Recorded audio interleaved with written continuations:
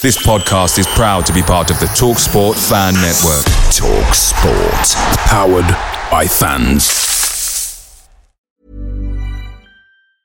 I'm Sandra, and I'm just the professional your small business was looking for. But you didn't hire me because you didn't use LinkedIn Jobs. LinkedIn has professionals you can't find anywhere else, including those who aren't actively looking for a new job, but might be open to the perfect role, like me. In a given month, over 70% of LinkedIn users don't visit other leading job sites. So if you're not looking on LinkedIn, you'll miss out on great candidates like Sandra. Start hiring professionals like a professional. Post your free job on linkedin.com/people today. Hey guys, quick thing. The TalkSport Fan Network is proudly supported by McDelivery, bringing you the food you love. McDelivery brings a top-tier lineup of food right to your door. No matter the result, you'll always be winning with McDelivery. So the only question left to say is, are you in? Order now on the McDonald's app and you can get reward points delivered too. So the ordering today means some tasty rewards for tomorrow. Only via app at participating restaurants. 18 plus, rewards registration required. Points only on menu items. Delivery fee and terms apply. See mcdonalds.com.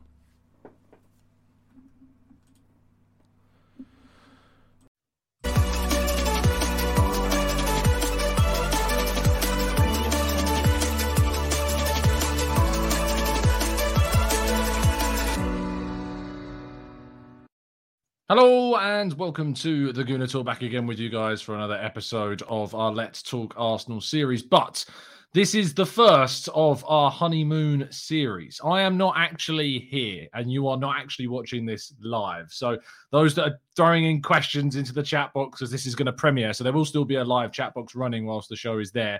I can only apologise that I am plainly just ignoring you, but I'm not. I am away right now, but this is the first of what is going to be a series of pre-recorded shows that are going to be going out. I'm hoping for as many days as possible. There may be one show that I do in Mauritius. The only reason why I'm saying that is because today, as we record this now on Monday the 12th of September, we found out the Brentford game is actually going ahead. So I may end up doing a reaction to that out there if I can sneak away for 10 to 15 minutes. I'm sure I can. It's a pretty big hotel. She won't find me if I just sneak away and talk about Arsenal for 15 minutes at some point.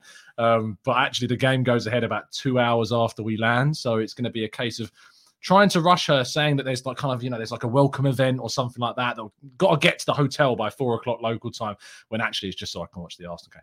I'm just such a lovely husband. Let's introduce to you my guests for today's show. I'm first of all joined by Magic Mike. How you doing, mate? You good? You well? I'm doing well. I'd just like to say RIP to Tom's marriage. I don't know anyone else I would be saying that to, but yeah, this is the beginning of the end, folks, and you're here to witness it. I am in the chat right now, probably, unless I just didn't unless I just didn't bother waking up at 6 a.m. Or whenever this is airing. But so if you when do you think it's airing, Mike? When do I air shows? What time is it going to be? That would be 8 a.m. And I actually might be up. And if you put questions into the chat, I will certainly answer them on behalf and with the full blessing of Thomas Campton Jr. Yes, as long as you behave yourself, you can be my admin for the day. That might not work out. Your fee gets no higher though than the zero that it is. But there you go. Let's bring in our next guest, the other half, who is, when I say half, I kind of mean like 17% of the Gooners pod. It's Andy. How you doing, Andy? You good? I'm good. How are you? I'm very well. I say 17%, not because you feature so little, but because there's just now so many people that are on the Gooners pod. 17% is probably about accurate. You actually did the maths, because that is 17% is 1/6 if you round it up. It's actually that's mental. He hands out seats to our podcast like it's Willy Wonka walking around. Hey, if you want your pod to just crumble while you're away on your honeymoon, don't let him be your let him be your admin. Yeah. I'm tempted. I could actually make him a genuine admin of the channel. I think that might go too far. I don't know if I can relinquish that much control. You've recently seen me respond to being bestowed with responsibility, and you know that I can pull it off. I just need about 8 months of preparation. Yes. I will tell you, the admin power gets to your head because I block Mike Hers when he's on our pod in the group in the comment section. He just sticks his hand up and it's like, you're gone. What we did, of course, was we did the live show in North. I kept saying North London. It's like Northeast, East kind of London. Yeah. And the Ridley Road Social Club with your fine self hosting, of course. So I was very kindly invited alongside Sophie and Harry and FK and James Bench to do that. It was an amazing event. But Mike literally wrote more words than I've written for Football London since I arrived at the company in preparation for that live event. I invited you into my. It was like little slips of paper with. It was 9 pages, which about an hour before I cut into little things because I didn't want you to make a comment about how I had a book with me, so I turned them into little like card type of things, and you know, it's a little. Than I did for my wedding speech, like genuinely. I come across as the person who would just like have the least preparation for anything in the world, but now you've been invited into my process, and I think you could say that it worked. Mike, you over prep so much, it's like you've under prepped. I go all around. If I were it's a full circle. Full circle. It's like, you know, when you screw the carton on top of milk and it goes so far you're tightening it, it actually untightens itself. Yeah, that's exactly what it is. Anyway, let's finish today's panel with, of course, a fine friend of the show. It's been a while. You may not be able to see his face because he's just so lazy he doesn't want to put a camera on. It's Drew. How you doing, Drew? You good? You well? No, we can tell the truth. I'm working, so. Hey, look, we did this pre-recorded, so you could. Why are you working on a Sunday morning? It's like 3 a.m. where you are. He's committed to the company, man. I am good though. It's good to be back with you guys. And every time I'm on with Mike and Andy, they remind me that I always miss them because the antics are always hysterical pre-record. So it's good to be back with them both. So. Indeed, yes. Yeah. It's TGC After Dark will never happen because I value my career. But, could have been one of the tables at your wedding had you guys not been, had stuff. So, I mean, yes, you had. Andy was officiating another way. As excuses go not to come to weddings, that's pretty good, you know. Yeah, no, it was a good one, and I'm sorry I missed it. I truly am. I will say that in the little lead up to this, like 2 hours ago, Mike and I were going at each other pretty hard, and I just love how just Tom continues other conversations while Mike and I are being 8-year-olds. Yeah, I just kind of learned to. You remember I was a teacher, so I can just switch off from petulant children bickering. Yes, I could do it fairly easily. Anyway, as always, when Mike and Andy, less so Drew, although his answers are lengthy enough anyway that usually we get to 6 minutes before we start the main content. They're the 3 guys that get to bully on my shows, which I appreciate. I have too much respect for all of our other guests that come on. But we obviously do end up starting these shows about 6 or 7 minutes into the actual introduction. But the reason why we're doing this show, of course, on the morning of the Brentford game is to kind of look back at the season thus far. We're going to talk about all the successes, the failures, and, of course, some of the problems that we faced mainly in the last week because of postponements and what that might mean for the future as well. But, Mike, just as we kind of get the raw reactions, to use some TGC terminology, what have you made of the season thus far, and why are we top of the league somehow? It's crazy because as great as everything was a couple of weeks ago, whether it's the capitulation against Manchester United, whether it's the which can be argued was either bad luck or naivety rather than poor play, whether it's just the storm of uncertainty about the postponements and the fixture congestion and what will and won't happen, it feels like we're in crisis mode again. But I mean, we literally are top of the league right now, and the one game that we lost, I don't think was down to just finally coming up against good opponents because and the first 5 weren't. It was just Old Trafford away and perhaps some naivety, perhaps a couple moments of madness, playing too high a defensive line and not respecting what their individual players can do. So I don't think we were even the worst team in that. So, this season so far has been a smashing success in my eyes. We've carried the momentum from the summer, which can often be deceiving. The summer can flatter to deceive? Flatline. Oh, flatter to deceive, yeah. I was going to say flatline. That's very different. Although if you were flatlining, you would be flattering to deceive. But Life. yeah, it's it's really just continued, and it's hard to say it's not a reality to this team. I mean, the turning the corner thing is something I always get cautious to apply to this team, because just when you think we show our inexperience, and we show the mentality just somehow comes out strange, and we lose a game to Everton. So maybe it's good that the game was postponed last week, but I don't know. I mean, I'm excited about every time we play coming up, and that appears to be in a few hours against Brentford. And I'm excited, unless something happened recently to change that. But I think we have a shot to win every single game that we're in, and it's exciting right now. Andy, you unmuted. I assume that was at some point to kind of follow on from the excitement of Mike. Yeah.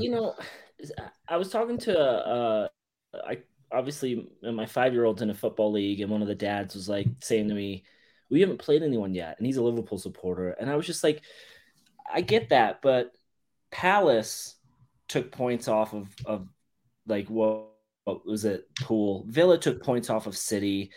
Fulham took points off of Liverpool, and I'm like, these aren't easy matches. Like, granted, we played the teams in front of us, but to Mike's point, like, they're easy matches, but there's they're tough teams to play, and I feel like in the United match, it's nice to lose and think, well, Arsenal beat themselves there. It wasn't like United played us off the pitch. It wasn't like there were moments where you're like, oh God, we're regressing. It was like, no, we had that and we messed up. We beat ourselves. And it's so exciting to be an Arsenal supporter right now. I love it. Yeah, it is. Like, you genuinely look forward to the next game, which has been unfortunately taken away from us a little bit this week in particular, and it's been a right pain. He loves it so much that he's actually podcasting every once in a while. I know, it breaks the mold. He's eventually going to get so bored of those little jibes. maybe. No. It's, if anything, I'll get bored of Hers, Jared, Owen, and Aston first, and that's why I won't pod. Jesus. Mike's just standing out there on the precipice as just a bastion of hope to return to podcasting. Drew, I mean, before I actually go to Drew, but when you started that answer, Andrew, and you said you were talking and then you mentioned your 5-year-old, in my mind, I thought you were going to go through and say, I was talking to my 5-year-old about some of the tactical masterclasses of Mikel Arteta. It's just, he was coming back at me, challenging me on all these points. But yeah, maybe one for the future, that's for sure. You're on mute, though, if you're replying, though. I can see you talking. You're not the only fetus that knows how to talk about football. I know. I was going to say, he is a tactical genius. So we played this weekend. We won 10-0. He scored 5 of the goals. And one of the dads legitimately came over and said, how do I get my son to be as good as yours? And I'm like, they're 5. He doesn't even track back to defend. He just stands there and does a roly-poly or a cartwheel. I'm like, that's how he scores the goals, with cartwheels and roly-poly. I should have given him a recipe that was so ridiculous. I should have. Yeah, just. It starts with the 5 a.m. protein shakes. I mean, five goals in one game. I mean, I don't think Brooknott and Cuffy was scoring that amount of goals. I think he talked about saying that he scored at right back like a ridiculous number of goals. I mean, I feel like you need to start putting pressure on your little one, Andy. It could be I probably should. 3 of those did come from defense. 4v4, small fields. As in, so he dribbled all the way from the defense. How many goalies? 0? No, yeah, there's no goals at this age. Oh, okay. No respect at all. It's all gone. He'll never make it. True. Let's bring this conversation back round to reality a little bit. And obviously, what we've seen as a difference from this season to the start of last season is, such a drastic change in form, in kind of ambition, in dominance, in the way that we play, in quality. How much credit does Mikel Arteta and Edu deserve in terms of a squad building aspect to how we've started this season? I mean, I think they deserve the bulk of it, obviously. For me, it's always, I think we've finally gotten rid of the notion that we want Band-Aid players. I think we made that clear as well, as close to the end of the window when a lot of fans were still saying, we need a winger, we need a center midfielder. And while you can highlight the fact that we might have need 1 or 2 in before the window closed, they made it clear that they didn't just want to bring in anybody. They had to fit the mold, the transfer agreement for the type of player we want to bring in. It also seems like we're now going back to targeting players that already have Premier League experience so they can have a better chance of hitting the ground running as well. These are all things that you like to see. It shows that they have kind of narrowed down and honed in on exactly what they're trying to achieve, how they want to achieve it, and they don't want to really compromise that. That's important as well. You do need some kind of flexibility in terms of how you build your squad, what's available. Sometimes you take a gamble on a player that might not tick all the boxes, but if there's some quality there, obviously, you want to maybe go for it.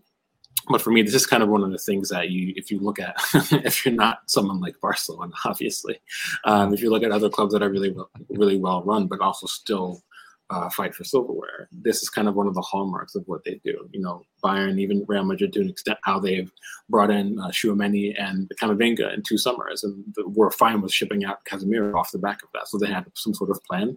They thought it through. So when you see that with us, it's encouraging, and I think we're reaping the benefits of that as well. Not everything is perfect at the moment, obviously, and I do get frustrated at people already getting aggravated just the fact that we lost to United, and I can understand that, but we're top of the league for a reason. We're grinding out results that I don't think we would have gotten last season or the year before. These are all things that you can point to say that we're still progressing, and that we're at that point now where I think we should, without question, be challenging for top 3 place for me. So it's good to see for sure. Like Andy said, it's exciting going every weekend when there's this anticipation. We haven't had that for a while. That's good to see. Oh yeah. Just the buzz in the Emirates in particular is just something like that we've never seen in such a long time. I mean, when I was at Old Trafford, I know Mike, you were there too.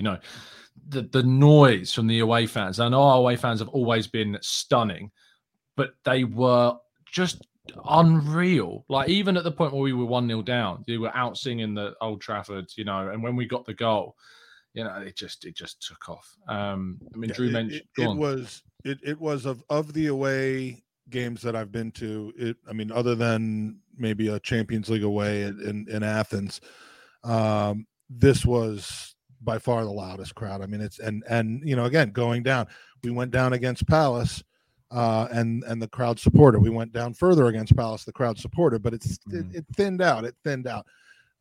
This game against Manchester United, 3-0 away defeat last season. Yeah, but even at the end, there were still people supporting Mikel Arteta in stark contrast to the 5-year earlier nightmare with the "you're not fit to wear the shirt."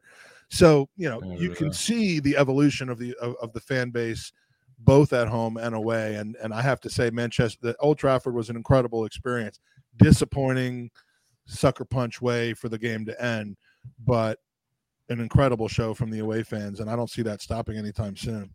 No, a little adversity isn't gonna turn the fans at this point, and that's the credit that's been built up by this club so far. Andy, Drew mentioned maybe some of the criticism that came after the United game. We played Brentford later on today, and they beat United 4-0. We lost to United 3-1. We're losing 7-1 apparently today. that's how football works. Imagine if we actually go on and do that. That would be ridiculous. But how do you feel as though the United defeats after 5 brilliant wins will impact how we are? Because we've seen the kind of the response against Zurich, and it wasn't. And I know that we made a lot of changes, but we didn't play amazing, by any means. And even when we brought on Saka and Ødegaard and Jesus, things didn't drastically change either. So do you feel as though there is a concern that they may be a hangover from that defeat into this Brentford game still? No, because to the point I said before, I feel like we weren't played off the pitch. We weren't, we played well. We had some bad luck. And yeah, so I think as the team progresses forward, Mikel specifically can go back to that match, rewatch video, and just say, hey, listen, we played well, right? We can take away from these positives, these strengths.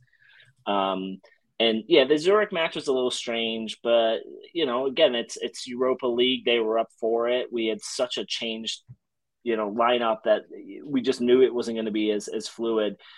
I'm personally going into Brentford. I think it's a good thing for us to have this break because it allows some of the players to get back to fitness. I'm a little bit more of the break than I am the United result because we were on a good run. I think if we played immediately after Zurich, it would have just kept our momentum going. So yeah, that's what I'm more concerned about is this little break that we're going to have just because I think the more we play, the better we're going to play. And again, the Zurich game wasn't ideal, but I don't see us last season winning that match.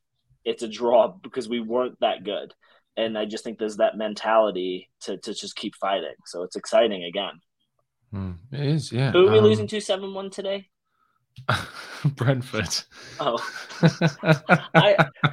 Mike keeps saying that it's Sunday. I thought it was Monday. I'm just confused. It's Monday as we record, but it's Sunday as this goes out. Yeah. So professional. I'm going with the time that it's being aired. I mean, that's what we do.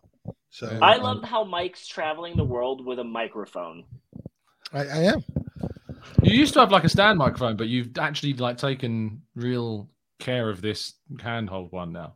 Well, no, the professional one I left at home for this trip. This is the rock band. I can imagine like Steph's like, "Hey, Mike, we leave in 2 days. We're going to be gone for 3 weeks. We're going to like 4 different countries and a couple different states. Are you packed?" Bell microphone. He's like, "I'm good. I'm all done." Yeah. That's all he needs. Well, no. What happened was she says, "Are you ready to go?" And I said, "Yes, I'm ready to go. Hello, welcome to our vacation we're going to be having, and we're looking forward to 3 weddings and 3 football matches and a fundraiser and yeah. What do you think, Steph?" Oh, I love it. For those that are listening on audio-only platforms, imagine Mike holding a microphone and then holding it to the camera. That's Drew, a professional right there. Absolutely. We're all imagining that anyway because I weave the visuals, in such a way that absolutely. I didn't need to do that. I just was it no, audio? That was actually that was insulting to our listeners. I apologize. Drew, of course, that Man United game you referenced a second ago being a bit of a pain, and there was a significant reaction. I'll tell you what, it was the longest 5-hour drive home I've ever had. It was disgusting. Genuinely, trying to stay awake at 1 a.m. driving home was not nice at all, especially after you've lost the game. But what I felt was worse was this kind of sense that, Arsenal have had one big test. They failed that big test. It's all been kind of an illusion how good they've been. How did you kind of assess that defeat and where it leads us? Look, it's tough for me because, you're not going to – I swear football fans think you're just going to win every match. and when you lose to a rival, all of a sudden it's like the world exploded. And yes, no one wants to lose to United, but any of us in this, obviously, on this podcast don't want to, given the historic Premier League rivalry that's involved. But it's difficult. A lot of people kind of look United at them now and they think that they're kind of a wounded bear, so to speak, that they're there for the taking. But the reality is you can banter them all they want, but they did bring in quite a few good players this summer. Ten Hag is a very good manager. He just didn't hit the ground running for a lot of issues that have nothing to do with him as well. The club is a mess. It doesn't mean that he's a poor manager. It doesn't mean the players are poor. If they get running and going as they can, it's going to be difficult to beat them. So, and they already hit some sort of form when we came into that match. Old Trafford's a tough place to play. These are all kind of contextual things you have to realize. That said, I do think if we do have any ambitions on, I don't think our goal is to win the league this year, but I do think if you would ask Arteta, we would say Champions League is the minimum, and then anything fourth and up, is kind of a blessing, so to speak. I do think even if you go and lose, maybe you want to see something more. I do think it was a bit of a sucker punch for the result, as you say, but I don't think you can really draw too much from that. I don't know. I'm not, as usual, I don't typically freak out about poor results. Sometimes goal lines sort of flatter to deceive as well. I'm not taking much away from that. I think what I want to see is how we bounce back from that. I think we've already alluded to that before as well. And the key is, in seasons past, and yes, under Arteta as well, irrespective of the Emery era and the tail end of the Wenger era, we would sometimes one poor defeat would end up in 3, 4, and 5 poor defeats. Mm-hmm. So for me, if we want to have a yardstick about where we're headed, particularly this season, I want to see how we bounce back in the next match. If we come out all guns blazing, get a strong result, and immediately put it behind us, that to me shows us that we've actually matured as a side and that Arteta has matured as a manager. If we sink to another defeat, then I'm going to maybe be a little bit worried. I'm not going to freak out yet, but it'll be a bit telling if we kind of if that one issue kind of carries over. And you could maybe make the argument that maybe it did against Zurich, but I don't know. Europa League away days are difficult, and also it's a second string side. So how much can you really draw from that? What I want to see is when the first 11 comes back in the league, what they do there matters to me more than what happened at Old Trafford for me. So Yeah, I mean, it's interesting because had we actually played the Everton game the weekend just gone, it would have been ironically the same two games that we then lost to Man United away from home 3-2 last season. We then played Everton. I know it was away, but it would ironically have been a game to respond against. We now instead go away to another side that beat us last season in Brentford. And they're good and they're tricky, and it's a big test. No, Brentford are tricky. That's a big test as well. And again, it's a great test. And if not for that game being played later today, see, Andy, you're paying attention. if not for that game being played and that test being put in front of us, we really would kind of have lost everything from the first 5 or 6 weeks of the season, because we'd go from a disappointing loss that we've all talked about you could take positives out of, and then literally had 3 or 4 weeks until the next game, which is another outlier that you almost can't see any rhyme or reason about it, which is a North London derby. I'm really, really happy that there should have been 4 games in between, but I'm happy that there'll be 1 or 2 if you include Zurich, because that is kind of what the team needs to understand where it stands. To go straight into a North London derby, even with it at home, is less than ideal. To be able to come and say, hopefully, we played a team that is not easy to go to and beat in Brentford, but they're certainly a team that we should go and beat. We go and do that, then I think all the confidence comes back, stays with us through the international break, and we go into the derby with a positive feeling. Otherwise, we almost feel like it's like when you're really getting along with somebody and one bad thing happens or one weird thing happens, and it's like, how do we get that back?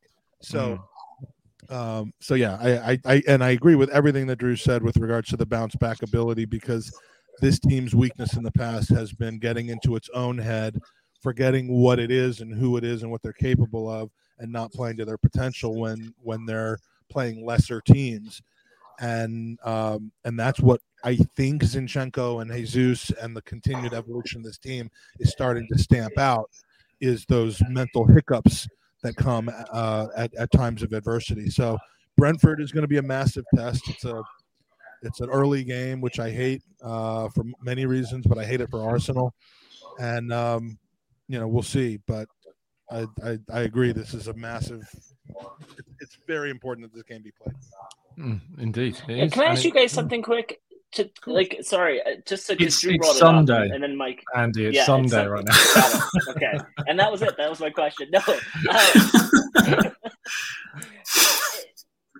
Aside from City, is there any other team in the league that you've seen play over the first 5-6 matches that you've thought, I'm afraid? Because No. I mean, Poole is the only other one that I'm kind of on the fence with, where I'm like, if we catch him on our best day, and like Jesus versus Van Dijk right now, I'm like, bring that on, because I want to see that before Van Dijk takes like his head out of his butt. But ultimately, there's no other team aside from City that I'm looking at and I'm thinking we should be afraid. Now, going to the North London derby, I could see us being the atmosphere and the actual grandeur of the event, but there's no team where I'm like, they're better than us. I could see us dropping points to Chelsea. I can see us dropping points to Liverpool, United, because they're good teams, but they shouldn't be beating us like they have years past. The problem is, though, Andy, like October, where we play Spurs, Liverpool, and City, unless the City game is obviously moved because of the PSV rearrangement, they're all in a month where we have 9 games. That sucks. And that's the problem, is that, I agree. On paper, say opening day of the season, let's say 2 or 3 games into the season like we did, have we come up against a City, a Liverpool, even Spurs, I would have been sitting there going, we can win this. We can absolutely win this game. But the problem is, when we go into October and we play Spurs on the 1st of October, Bodo Glimt on the 6th, Liverpool on the 9th, Bodo Glimt again on the 13th, Leeds on the 16th, Man City on the 19th, Southampton away on the 23rd, PSV away. Are they not faced with the same, though? I mean, they've got Champions League fixtures, I hate to say, but they do. You're right. But I think obviously there's also that argument that the Thursday, Sunday is a worse kind of... It's tricky. Well, it is worse than Tuesday, Saturday. There's no question about that. I mean, it's literally... There's also the context about the midfield question. Also, a lot of people don't really realize going to Bodo and pushing winter is horrendous. So that's also I'm praying the worst. Brighton get their manager, please. It's the worst time to travel to north of the Arctic Circle. We might get lucky and end up playing in Glimp that day, though. For goodness sake. Much. They have an indoor stadium, so it's much better. It's tricky. So, to answer your question, just for me, Andy, no, I don't look at any other side in the Premier League at the moment, and I'm not afraid. But as Tom did say, timing is everything. If we had this same fixture discussion at a later date, maybe you're not as worried. But on paper, no, I think Spurs play absolutely dire football, and they're squeaking results. Fair play to them. Fair play to them for getting results. But yeah, toe to toe, we should be beating Spurs, and they're the type of side that will frustrate us into getting a draw, and that's going to suck maybe. But no, I don't look at the same thing. I don't look at Liverpool right now. I see weakness. I look at other teams around us, Chelsea as well. You know, who knows who they can get as their next manager? Even if it's someone like Pochettino, I don't think that they're Chelsea? so. They got Potter. I'm sorry, not Chelsea. I don't know what I'm thinking of. I forget. Anyway, well, he will be fired by Christmas. I know we're recording ahead of time, but we're not going that far back. This was recorded before last year's Brentford. No, so yeah, Lampard's still the manager. For me, I think the people that we're traditional rivals with currently, or the last couple of years, I see a lot of imbalance, and I see not expansive football. I see sides that are geared towards results. But so yeah, as we've already said, we should be beating them when we go toe to toe. But it's tricky. It's the Premier League. I'm not worried about any of those other teams. I am worried about us though, it won't be the players and it won't be the tactics that cause us to drop points against any of the teams, including potentially teams like Leeds or other teams in October. It's going to be our mental toughness and our ability to handle the adversity of fixture congestion and a lack of depth, potentially in certain positions that we've done to ourselves in deference to a greater scheme of not buying players just to buy them. It's going to be tough to manage. Be kind of an interesting year to maybe like for some behind the scenes video or something that we could find out at the end of the season. And maybe even if they did one this season, maybe Tom could get on it. Oh, you're just going to keep bringing this up. Like, honestly, right? I don't know. Like, you're not getting to me, all right? Completely on it, but maybe this year, Tom, it'll be Tom's turn. Look, it is. Guys, I just think it's nice that we're doing a podcast and Tom's not playing FIFA. That's what I'm. Well, talk about reaching back and bringing things up repeatedly. Wow, yeah, I'm back 5 years. I'm Tom's like, you played FIFA once 3 years ago, and here's where we. Yeah, it genuinely was about 3 years ago. Now I gave it up. I think I downloaded the game just for that tournament and then just deleted it during the tournament. That's how it worked. Yeah, unbelievable. Let's talk a little bit more about the Brentford game a little bit later on today. Andy, as I've mentioned, they smashed Man United, and it was a Man United team that were in a very, very different state to what they are in now. And it's also, I suppose, a different kind of Brentford team to what state they are in now, because Brentford have suffered some disappointing results. They're not going... I know they're 13th in the table, but they've picked up 9 points so far out of a possible 18, of course. Their wins have come against Leeds in a kind of a crazy 5-2 win, that United game I talked about, and then 3 draws against Leicester, Everton and Crystal Palace, all of which were score draws. They can't really stop the goals going in, which I think potentially is our biggest in this game, if you know what I mean. Do you want to answer the question, Andy? Or you meant to go, yes, Tom. Yes, I agree with you, and here's why. Sorry, repeat it again. I was paying attention. Where do you think the weaknesses are going to be for Brentford, and where do you think we're going to be able to utilize our strengths? Is that good enough? I honestly, like, Tony's had a great start to the season, but I don't see him troubling. Yeah, creatively, like, I don't see where they can attack our back four. Like, I genuinely don't. Tony's played really well. I just don't see where it could come from. And then, Brentford, it's funny because Mike always says how he doesn't like fantasy, but, they have such good defenders from a fantasy perspective. And this season, I'm like, I just don't see where in their squad they can contain Jesus. And then if for some reason they do, we have Martinelli and Saka just spreading them wide. And like, it's just, we're so dangerous. And then if Odegaard's healthy, we've got him pushing as well. I don't see how they're going to be able to handle us. Last year, they were really their shape was really good. They were able to just tuck in. And I don't see that this year. I don't think they can get us on the counterattack. I could see this being a 3-4-0 comfortable win for us. Well, I mean, as we record, so I'm wary of talking about team news too much. But as of the 12th, a good friend of the show, James Ben, just tweeted saying, "I'm told Thomas Partey has returned to full training ahead of Arsenal's game against Brentford." So that would be a huge boost. Are you triple captaining Ben Mee then, Andy? Sorry, FIFA's loading. What? No, Mike. The players get off the bus. You could just tell. Yeah. I don't know where I was going with that answer. For those listening that have no idea what we're talking about, basically, we did a podcast on Mike's show. I genuinely wasn't playing FIFA. I was just not listening to what was happening. And they asked me a question. I just said something about players getting off a bus or something, didn't I? You know. I mean, that's the go-to. That was the pulling a Tommy of the show before the Webby was created. Indeed. Drew, when it comes down to Arsenal's kind of ability in games when they do concede to fall apart, we've not yet faced that besides the United game. And even then, you know, we conceded, we came back, we got an equaliser, and it was kind of our desperation to try and win the game. And I think that there was that sense. I was listening to the Arsenal Vision, and I think it was Clive that was talking about the fact that there was kind of such a clear, like, oh, bloody hell, we can actually win this game. We can go and beat Man United at Man United. And then because of that exuberance to try and win, we left ourselves so open at the back and they countered.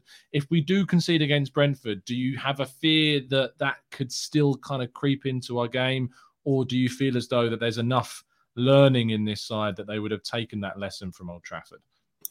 I think there's enough learning in this side, but it's also up to Arteta as well. And as much as I think he's coming as a manager, he still, I think, has a few things he has to learn, and that comes with time.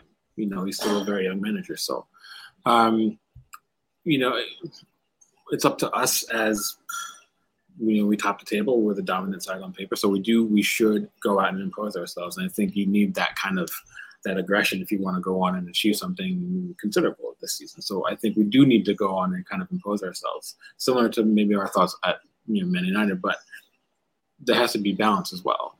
We have to note that Brentford are a good side. Tony is going to cause issues. It's going to be a big test for Saliba as well. They're capable on the counter. They do have pace on the flanks, so they're also very well drilled. It's going to be a tough battle. So it's got to be about balance as usual. You still need to highlight what your strengths are. You want to impose stuff. You want to go out and play. That's what Arsenal used to do year on year. You know, in the glory of Wenger, it didn't matter who we came up against. United as well, we went out and we imposed ourselves. Spurs, same thing. Like, we weren't afraid of anybody. So if we want to have that kind of, I hate this word, God, I hate it, but if we want to have that kind of swagger that you need, you have to go out and you have to, you know, kind of put your best foot forward. But I think for me, sometimes Arteta struggles with the balance. Sometimes he wants to be too aggressive, or sometimes he wants to be too reserved. And when either of those things happen, typically we suffer for it.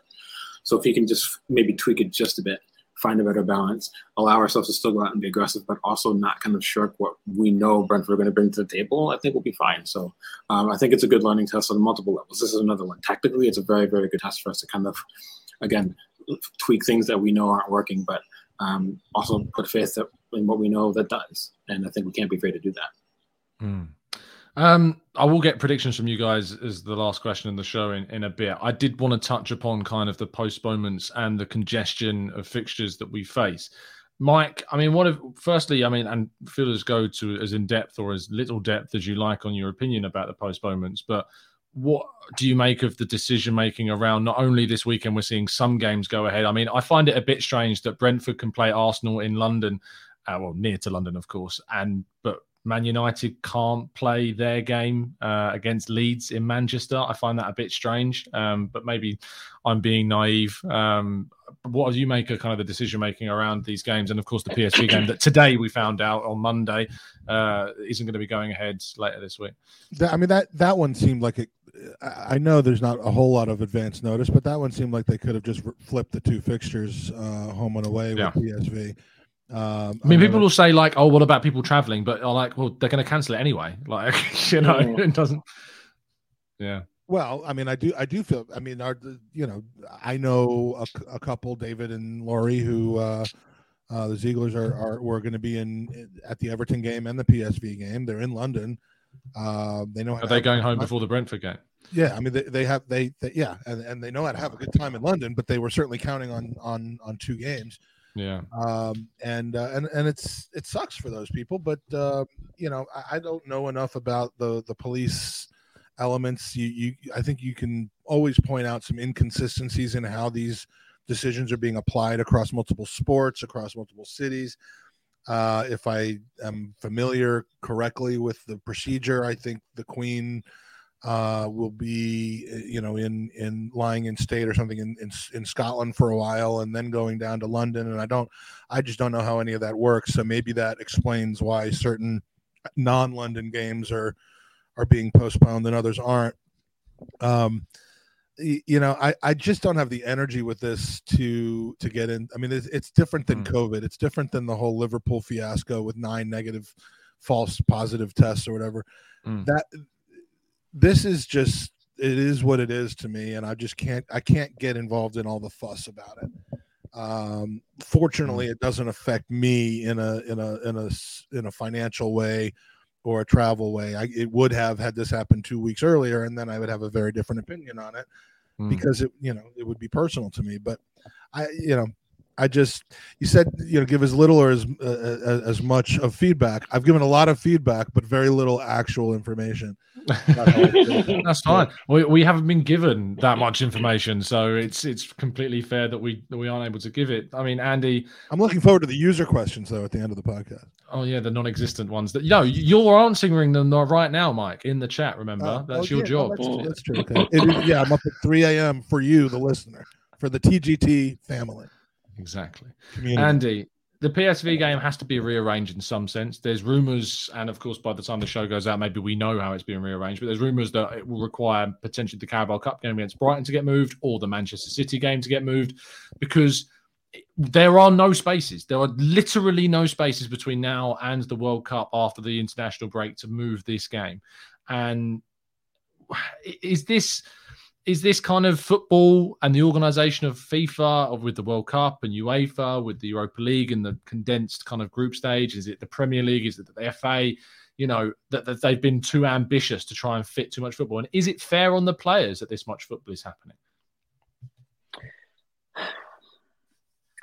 I think it's a combination of all those authorities, but with the World Cup happening, you would think the FA, and I completely understand why they did what they did, right? But I also I think with the World Cup, they should have turned around and said, we get that this is the time where a lot of people in England are mourning, whether or not you like or dislike the royal family. But as Peter Crouch said, let's celebrate her life with football. She was a football fan. This is a great way to send off and just have kept the fixture list normal. So this wasn't an issue. I understand the whole police presence thing, I think, is why some of the matches are being called off, but it doesn't make sense to me. And especially with the PSV thing, why not just switch the fixtures? Like you said, it was getting canceled anyway, right? So it's not like people, and if the Conkies really wanted to jump in, they would have said, hey, we'll reimburse for your travels to get over there. Because you sometimes hear clubs that do that. But, it's awful because, when are we going to fit that in? It is absolutely absurd. I don't typically feel bad for the players for playing all the football. We have a big enough squad we can rotate, and they're professional athletes getting paid millions of pounds with scientists and nutritionists who are helping them go through these, crazy amount of fixtures. I don't feel bad for them and their bank accounts from that perspective personally. But I do think the authorities kind of mess this up a little bit because don't say hey, the government's going to let you play your sports and then go, well, hold on a second, we don't want to do that. That just seems wrong to me. Why could they not? And this is the only opinion I'll put forth with regards to this entire Queen thing. Did no one think to ask her what her wishes would be if were it to happen? Yeah, if you happen to pass away, I mean, you're 96. If you happen to pass away during certain sports seasons, would you want there to be a 2-week mourning period, or would you not? Because if she had weighed in with that, or if the monarchy or the palace had weighed in with that, then that would have given cover to every single individual. If she said they wanted games to go on, then the Premier League is not going to get criticized for playing games. And if people boo at certain games in certain cities, as I know has been conceived of, which would, many people would find distasteful, it's not the Premier League's fault for playing the games. They're doing what the Queen wanted. So why was that Mike, not my arranged? guess, She had 90. She had 50 some odd years to arrange that. My guess is that she probably, as a fellow Gooner, said, whatever helps Arsenal the most. Cancels the games. We got to get Party back and healthy. Okay. Don't like what's happened in the midfield since he's been gone. Respectfully, just get everything canceled and let him get back to fitness.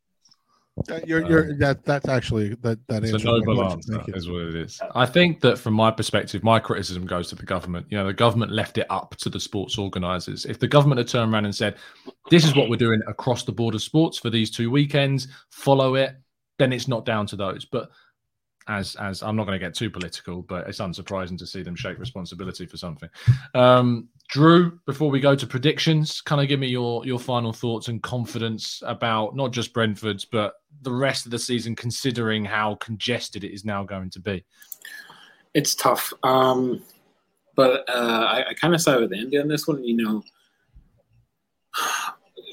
Any sporting organization would look at any kind of scheduling situation and say, can we handle congestion, right? And as Andy says, you've got sports scientists, you have ridiculously well-funded physio departments. Athletes can handle things and they're highly monitored. So if athletes can't, Arteta's going to know about it. And I think we'll be okay. We're not the only club that has to deal with this. Every club has to, obviously. So there's not much more to say on it from me. But I think overall, though, I think Mike does make kind of a fair point of, with things like this, maybe some sort of pre-planning would have been better, especially given how closely linked to life in the UK is, or any major European nation is, how football is, particularly with the Premier League. I don't know. Congestion, it is what it is. A lot of leagues have it worse off. If you play in Sweden, your season is only 5.5 months, and you're playing twice a week, every week. Because they physically can't play in winter. So it's difficult. So if other clubs can go through very difficult fixture congestion periods, I think Premier League outfits should be able to do the same thing. So I don't feel bad for the players, obviously. But however, I do think moving forward, for whether it be a political issue or COVID or whatever it might be, I do think that an institution as gigantic as the FA, and the Premier League as a whole need to do a better job in conjunction with whatever other government organization it might be to come up with better contingency plans, given whatever scenarios might arise. I think that needs to be fixed. Overall, though, congestion is what it is. You make do. Everyone's affected by it, so I'm not too fussed about it. Fair enough. We'll see how it affects Arsenal over the course of this season. Let's end the show with predictions. Mike, Brentford away later today. What are your scores for the state of play?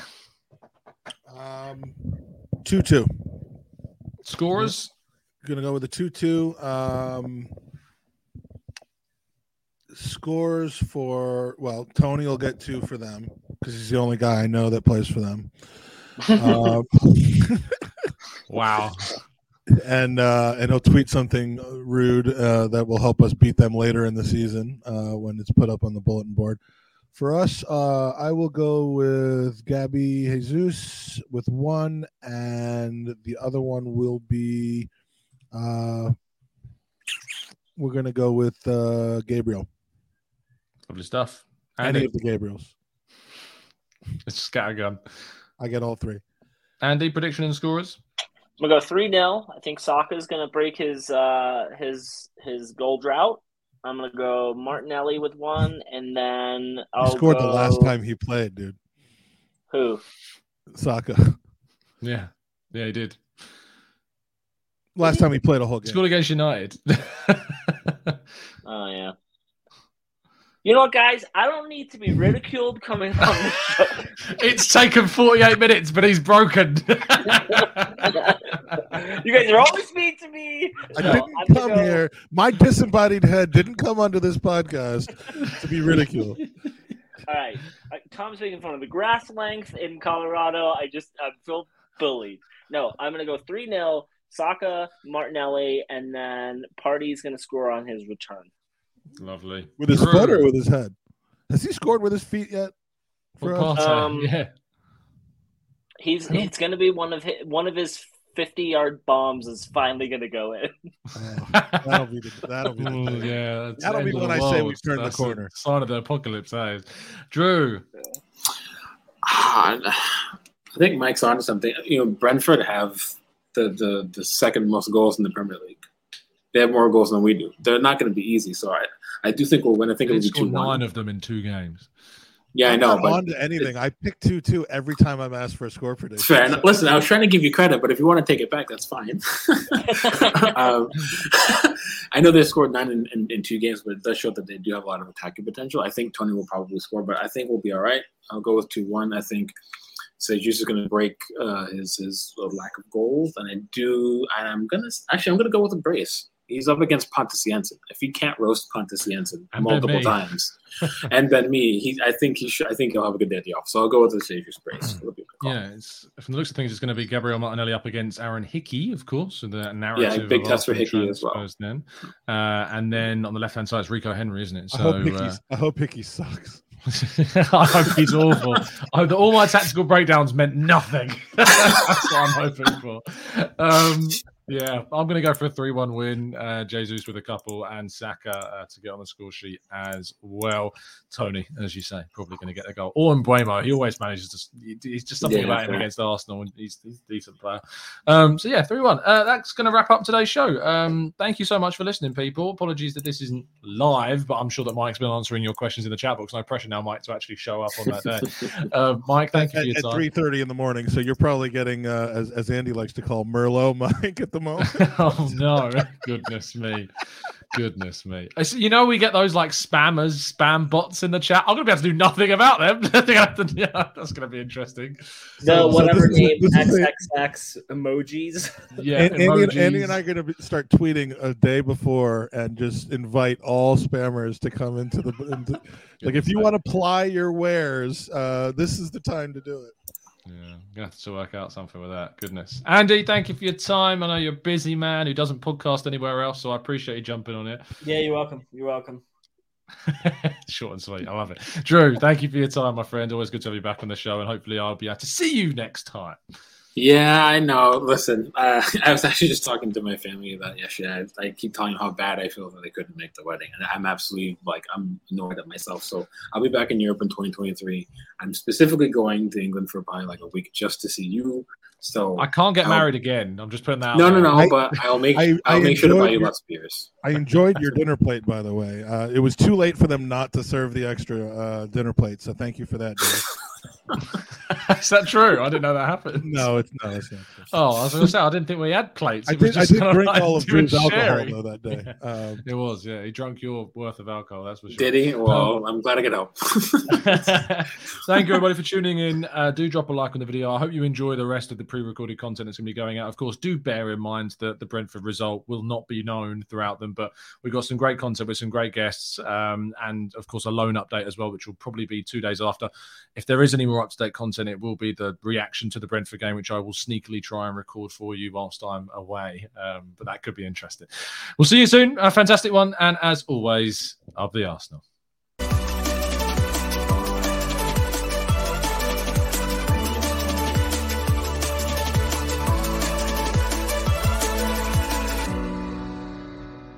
It's the 90-plus minute. All your mates around, and you've got a McNuggets share box ready to go, and you know a late winner's coming. Your mate's already got booked for a double dipping, and you steal the last nugget, snatching all 3 points. Perfection. Order now on the McDonald's app for your McDelivery. You in? At participating restaurants, 18 plus, serving times, delivery fee and terms apply. See mcdonalds.com. Imagine imagine the softest sheets you've ever felt. Now imagine them getting even softer over time. That's what you'll feel with Boll & Branch's organic cotton sheets. In a recent customer survey, 96% replied that Boll & Branch sheets get softer with every wash. Start getting your best night's sleep in these sheets that get softer and softer for years to come. Try their sheets with a 30-night guarantee. Plus, get 15% off your first order at bollandbranch.com. Code BUTTERY. Exclusions apply. See site for details. This podcast is proud to be part of the TalkSport Fan Network. TalkSport. Powered by fans.